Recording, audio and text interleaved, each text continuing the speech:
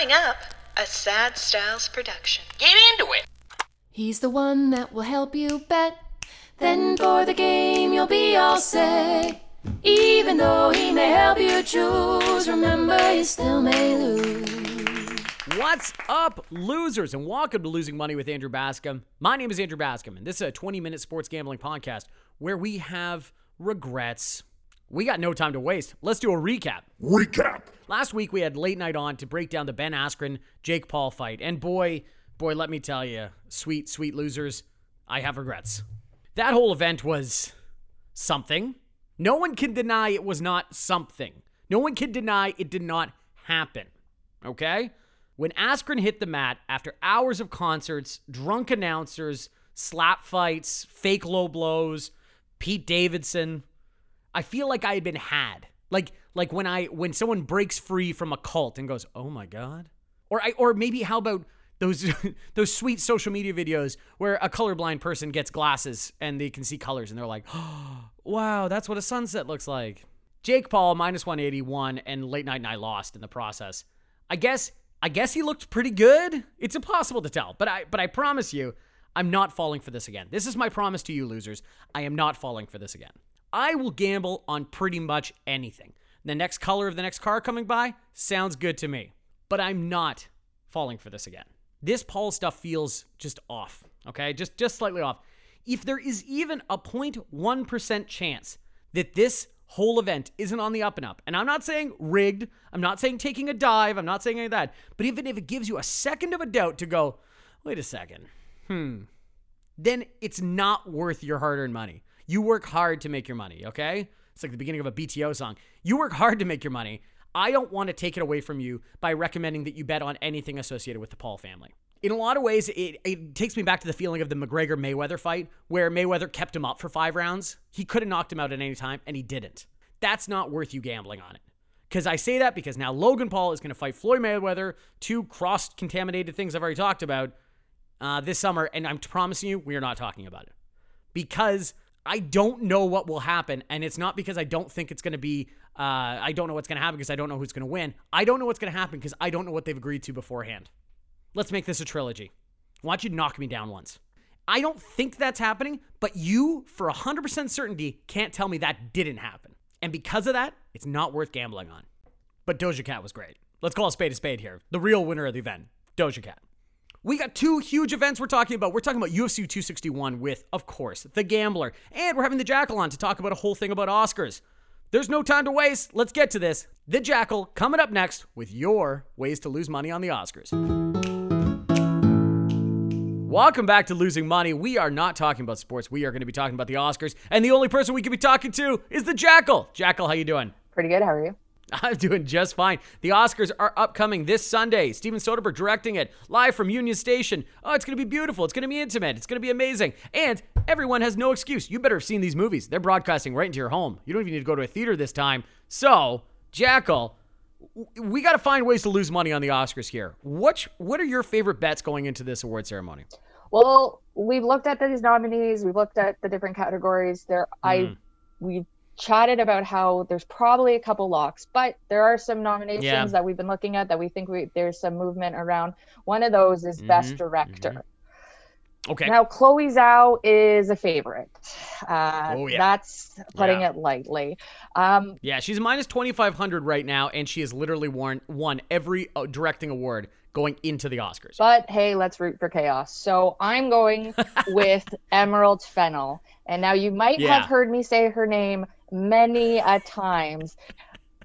I swear we're not related, but I think she's a pretty rad lady, and I'm super psyched that 2 ladies are nominated. She directed Promising Young Woman, a real of-the-moment movie. Lots of chatter around Carey Mulligan as lead actress. I think she's got a chance. Well, there you go. So that Emerald Fennell going into this is a plus 2,000 as of taping right now. That would be a huge upset and an amazing way to make some money. So there you go. Emerald Fennell plus 2,000 over Chloe Zhao for Best Director. What else do you like? Best Actress. We've been watching. It's kind of been like a little horse race, maybe, I guess what you'd call it. Yeah. There's really what I was thinking going into this was Frances McDormand was going to be the favorite. Carey Mulligan is now the favorite. Oh, And so okay. I was thinking my bet was going to be on Carey Mulligan as kind of the underdog, but it's switched around. So Frances McDormand. I mean, Nomadland has gotten a lot of good press, lots of good reviews. It's Frances McDormand, wonderful actress, is looking like a solid bet there now. Yeah. Well, it's crazy because Carey Mulligan is now raced into the lead at a plus 130. You know, up until this, it was Frances McDormand for Nomadland and Viola Davis for Miss Rainey's Black Bottom, kind of being in this like, oh, it's plus 200, minus 200. Like they've been going back and forth. And now Carey Mulligan out of nowhere, kind of at plus 130. So there's real value for Frances McDormand at plus 400. If you think Nomadland's going to have a big day, why wouldn't they be giving it to literally one of the only two actors in the whole movie? You know, so there you go. Frances McDormand, the Jackal's pick at plus 400. Do you got anything else? Best supporting actress. I mean, you gotta think it's a race right now between Young Jun-yoon in Minari and Maria Bakalova. Yeah. And Young Jun-yoon has gotten quite a few. It's kind of like 50-50 on the awards front. So she just got a recent BAFTA win. And so that might be pushing her right into Oscar season. Yeah, I agree with you. Like Maria Bakalova kind of won a lot of awards early on, and now she's kind of slowed down, and you're seeing Young Jun-yoon with the win, and she's at a minus 300 right now. Maria Bakalova currently at a plus 375, and this was going to be one of my bets I was going to give out as well. Why not sprinkle a little bit on Maria Bakalova? I don't think Borat's going to get any other love going into this, whereas I think Minari is going to probably get maybe a screenplay award. So why not put some down when you think Borat might make you some money? So Maria Bakalova at plus 375, I kind of agree with you. I think there's value there. I also have Maria Bakalova as a little sprinkle at plus 375. I just think there's real value there. But the other one that I really like is there is a lot of attention going towards The Father right now. And everyone loves Olivia Colman. Everyone loves Olivia Colman, right, Jackal? Everybody loves Olivia Colman. It's the law. You have to love Olivia Colman. I mean, she's so affable. I've been talking about Emerald Fennell constantly, but Olivia Colman is my OG love. What a lady. Yeah. The range on her. What a lady. Yeah, the real Iron Lady. So she's at right now plus 2,000 going into The Father. She's one of the lowest odds for Best Supporting Actress. Why not plus 2,000? Olivia Colman, they already given her an award. Why not give her some more? So I'm going with that one. I think Best Picture is Nomadland. I think at a minus 305. I actually think that's good odds at minus 305. I think Nomadland's definitely going to win. Trial of Chicago 7 is the second place one at plus 600. I just don't see that happening, but I could be wrong. I like Nomadland at minus 305. The only other one is I'm with you on Promising Young Woman. I'm going to be taking Promising Young Woman at minus 250 for Best Original Screenplay. I think we'll say. Hashtag women are the future. Hashtag women are the future. Absolutely. Like, let's not forget, okay? That's a really important thing. It's going to be on the bottom of the Oscar screen the whole time. Everyone be hashtagging women are the future. And then the other one is Best Adapted Screenplay. Like I'm saying, there's a lot of momentum for The Father at plus 450. 450 feels like a good little, sizable bet. That might not even be a sprinkle. That might be a full unit. We'll see. Best Adapted Screenplay, The Father at plus 450. Okay, so The Jackal, here's my thinking. Here's big brain thinking. Here's exploding brain emoji. If we think they're such big favorites, and I'm gonna name a few favorites here. Chadwick Boseman is gonna win for Best Actor at minus 1,600. Yeah. Best Supporting Actor, Daniel Kaluuya. Absolutely going to win. Minus 1,400. Best Director, Chloe Zhao at minus 2,500. If I start parlaying these three together and maybe throw in another favorite, something huge, you can get your odds down to minus 300. Why not do that? Because God knows a couple of those awards are going to be in the first 20 minutes and you can start feeling really good about holding a ticket in your hand. Where do you think that screws me there? Well, I guess you think it's Best Director. Oh, it's got to be Best Director, I think. I mean, yeah. You're right. Best Actor, Chadwick Boseman. I don't think we've seen a lock like that in a little while. Ooh. It would be lock it up. Shockwaves through the homes of actors and actresses worldwide. The nominees for Best Supporting Actor, I mean, really great actors all around, but Daniel Kaluuya's performance in Judas and the Black Messiah is, again, something you really can't ignore. So if there's anything in that parlay, it's going to be Best Director that'll just swoop in there. Well, there you go. Jackal, you're the best. Thank you very much for coming on, doing a quick hit on the Oscars. We're going to recap your picks over at social media at Losing Money WAB.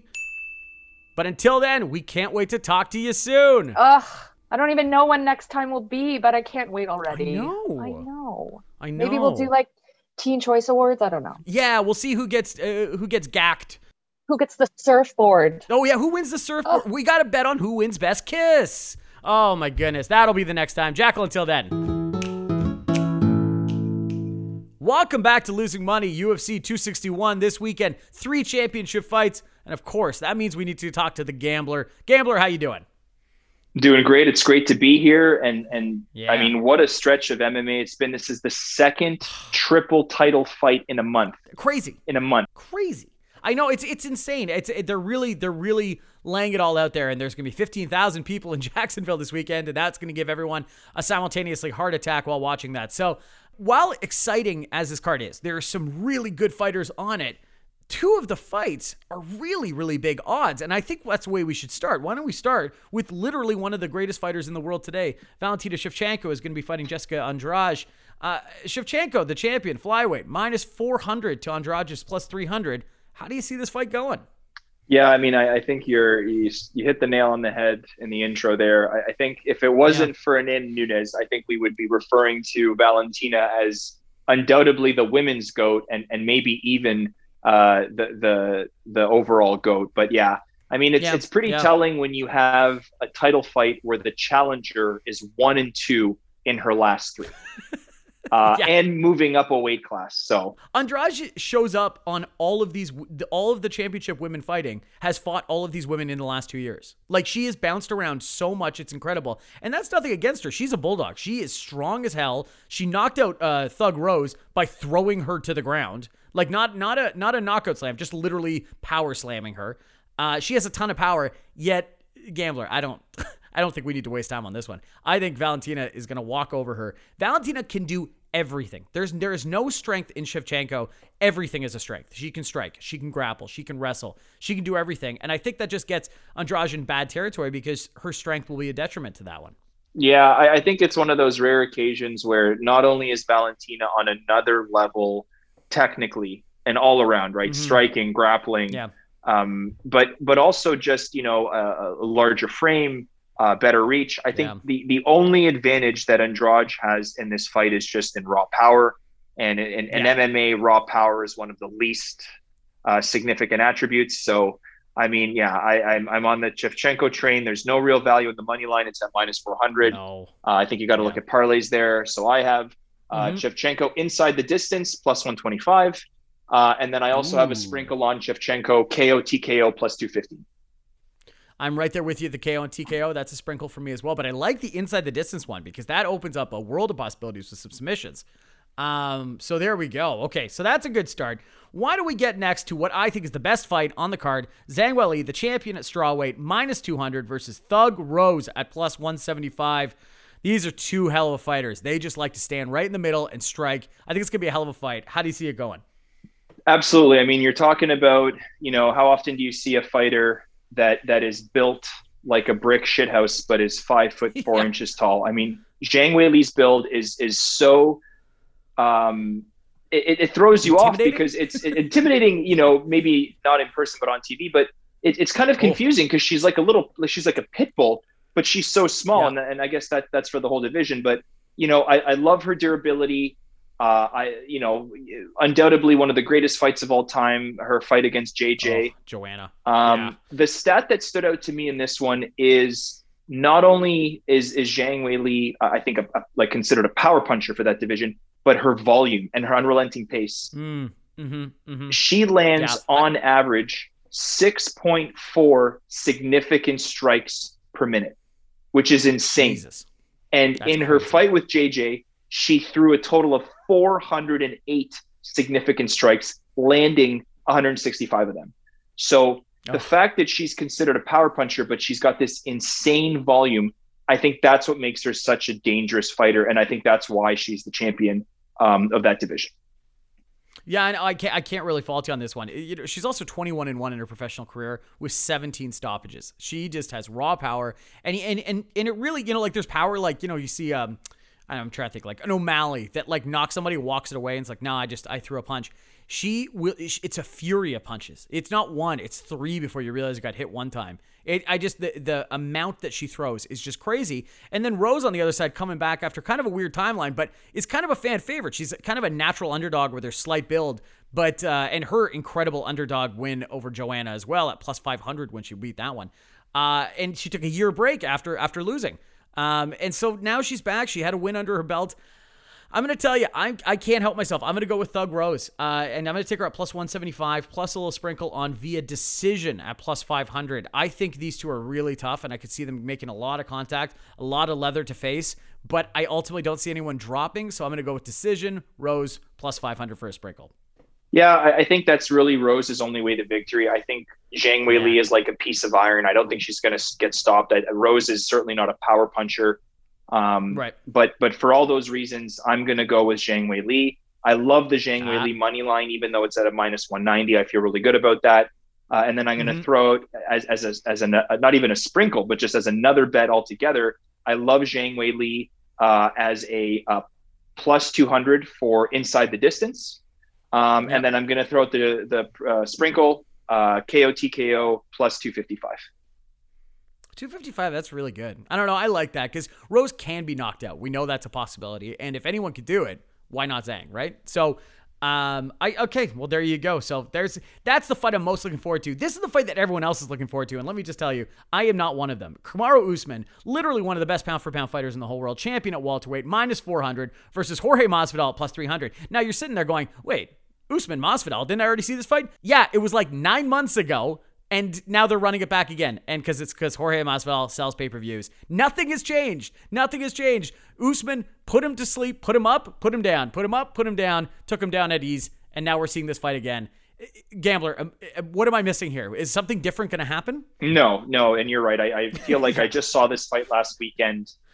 This is another fight where I think it's the UFC is just coming out and being honest to say, we have nobody else. Usman is kind of, knocking on George St. Pierre's door there of cleaning out the division. Yeah. So now he's to George St. Pierre's, to that point, much like George St. Pierre, he's starting to fight a lot of these guys twice because these guys lose, they go back down, they win a couple of fights and they're right back at the top. Right. I think the only thing that's going to change in this fight is that maybe the first and second round might be a little bit more competitive. I think if you're betting on Masvidal, you're basically looking at that first round, and the moment that round ends, your odds are going to drop dramatically, or your odds, I guess, will go up dramatically because the likelihood of him winning will be very, very low. I think you're talking, like you said, Usman is one of the best, if not the best grappler in MMA right now. I think developed a bit of an ego, as I've called it, the Josh Koscheck syndrome, where, he starts to think he's an elite striker, even though he's got this incredible grappling. So I think as long as Usman sticks to the game plan, which, blueprint from the first fight, grapple, tire him out, drain his shoulders, put him on the ground. I think Usman should win this fight almost as easily as he won the first fight. So I've got Usman via decision plus 105. So I don't really see how Usman finishes Jorge, but I like that plus 105 by decision. I'm right there with you. I think that's the only way you can do it. Usman via decision at plus 105. If you like Masvidal, take the first round. It's plus 900. Why not? But I just don't see it happening like that unless Usman completely strays from his game plan. Usman is going to win this fight if he has any brains in his head. And he does, because he's literally on a 17-fight winning streak. He's one of the best fighters out there in the world today. So there we go. We're going to recap all our picks over at Losing Money WAB. But The Gambler, thanks very much for coming on. Best of luck losing money this weekend. It's a pleasure as always. Okay, that's it. That's all for another episode of Losing Money with Andrew Bascom. Thank you so much to the Jackal and to the Gambler for coming on to make all these predictions on how you, the losers, can lose money this weekend. And just a heads up for Losing Money next week, we're coming at you on Thursday instead of Friday so that we can break down the NFL draft. Just set your clocks. Don't worry. To hear about all the picks that myself and our guests made that didn't make this episode, please go over to @LosingMoneyWAB on both Instagram and Twitter, where we make daily picks on ways you can lose money in between episodes. Can you please subscribe, rate, and review Losing Money with Andrew Bascom on whatever podcast platform you're currently listening to this on? If you feel like gambling is becoming a problem, please go to problemgambling.ca. The incredible theme and music that plays throughout the show was done by Nikki Minchell. You can find her music on Spotify or on Instagram @NikkiMinchellMusic, or just click a link. It's in the podcast description right now. All art for the show was created by Alex Monid, and we are a proud product of Sad Styles Productions. Executive producers Mike Aaronworth and me, Andrew Bascom. Thank you so much for listening. Have fun losing money. This weekend, we gave you so many ways to lose money. Have fun doing it. We'll see you later, losers. He's the one that will help you bet. Then for the game, you'll be all set. Even though he may help you choose, remember you still may lose. Furnished by Sad Styles Productions. Get into it!